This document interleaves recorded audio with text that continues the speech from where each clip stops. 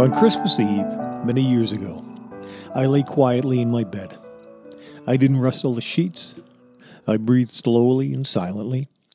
I was listening for a sound a friend had told me I'd never hear, the ringing bells of Santa's sleigh. "There's no Santa," my friend had insisted, but I knew he was wrong. Later that same night, I did hear sounds, though not of ringing bells. From outside, the sounds of hissing steam and squeaking metal. I looked through my window, and I saw a steam train pull in and stand perfectly still in front of my house. It was wrapped in an apron of steam. Snowflakes fell lightly all around it. The conductor, when he stood at the open door of one of the cars, he took out a large pocket watch from his vest and looked up at my window. I put on my slippers and robe. I tiptoed downstairs and out the door. "All aboard!" the conductor cried out. I ran up to him. "Well," he said, "are you coming?" "Where?" I asked. "Why, to the North Pole, of course," was the answer. "This is the Polar Express." I took his outstretched hand and he pulled me aboard.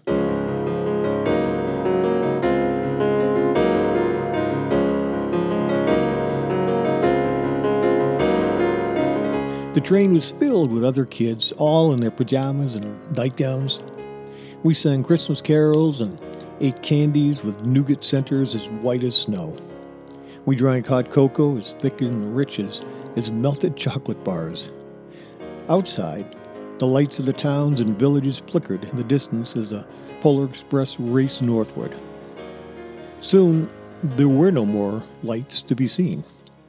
We traveled through cold, dark forests where lean wolves roamed and white-tailed rabbits hid from our train as it thundered through the quiet wilderness. We climbed mountains so high it seemed as if we would scrape the moon. But the Polar Express never slowed down. Faster and faster we ran along, rolling over peaks and through valleys like a car on a roller coaster. The mountains turned into hills, the hills to snow-covered plains. We crossed a barren desert of ice, the great polar ice cap. Lights appeared in the distance. They looked like the lights of a strange ocean liner sailing on a frozen sea. "There," said the conductor, "is at the North Pole."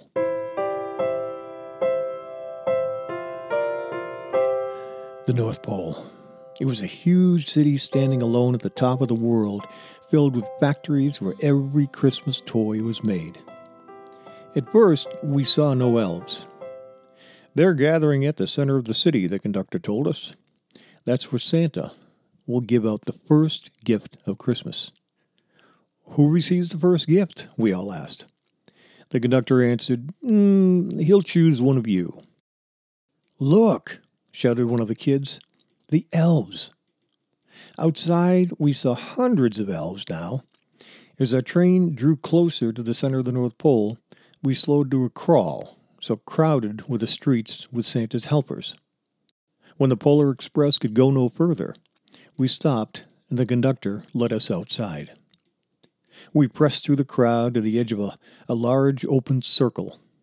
In front of us stood Santa's sleigh.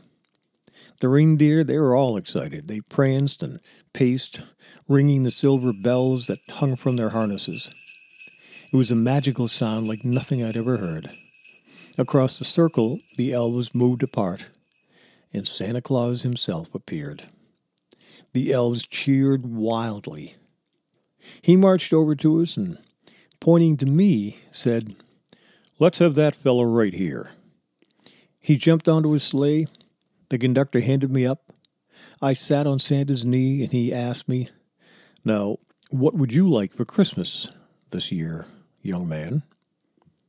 I knew that I could have any gift I could imagine. But the thing I wanted most for Christmas was not inside Santa's giant bag. What I wanted more than anything was one single silver bell from Santa's sleigh. When I asked, Santa smiled. Then he gave me a hug and told an elf to cut a bell from a reindeer's harness. The elf tossed it up to Santa. He stood holding the bell high above him and called out, "The first gift of Christmas."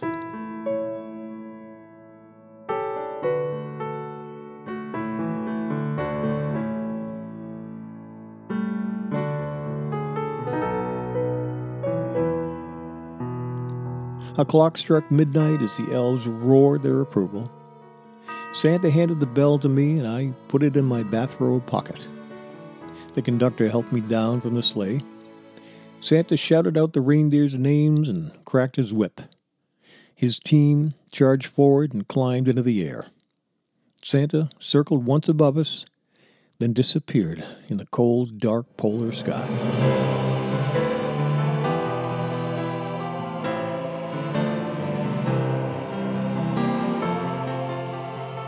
As soon as we were back inside the Polar Express, the other kids asked to see the bell.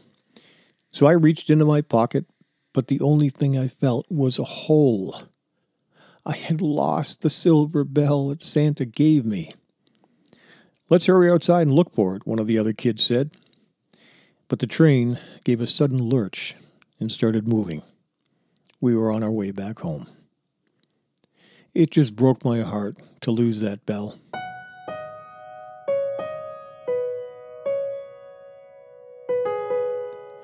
When the train reached my house, I sadly left the other children. I stood at my doorway and waved goodbye. The conductor said something from the moving train, but I couldn't hear him. "What?" I yelled out.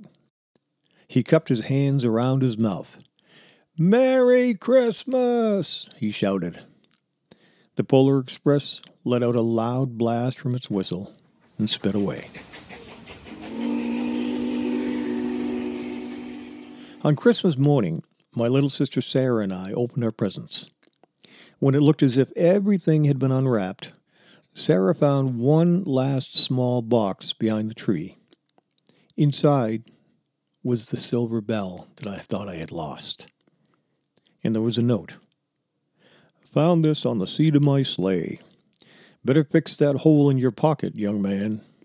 And it was signed, Mr. C. I shook the bell. It made the most beautiful sound my sister and I had ever heard. But my mother said, "Oh, that's too bad." "Yeah," my father said, "it's broken." They couldn't hear the bell.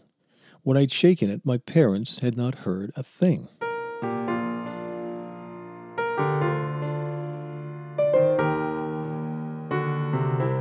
At one time, most of my friends could hear the bell.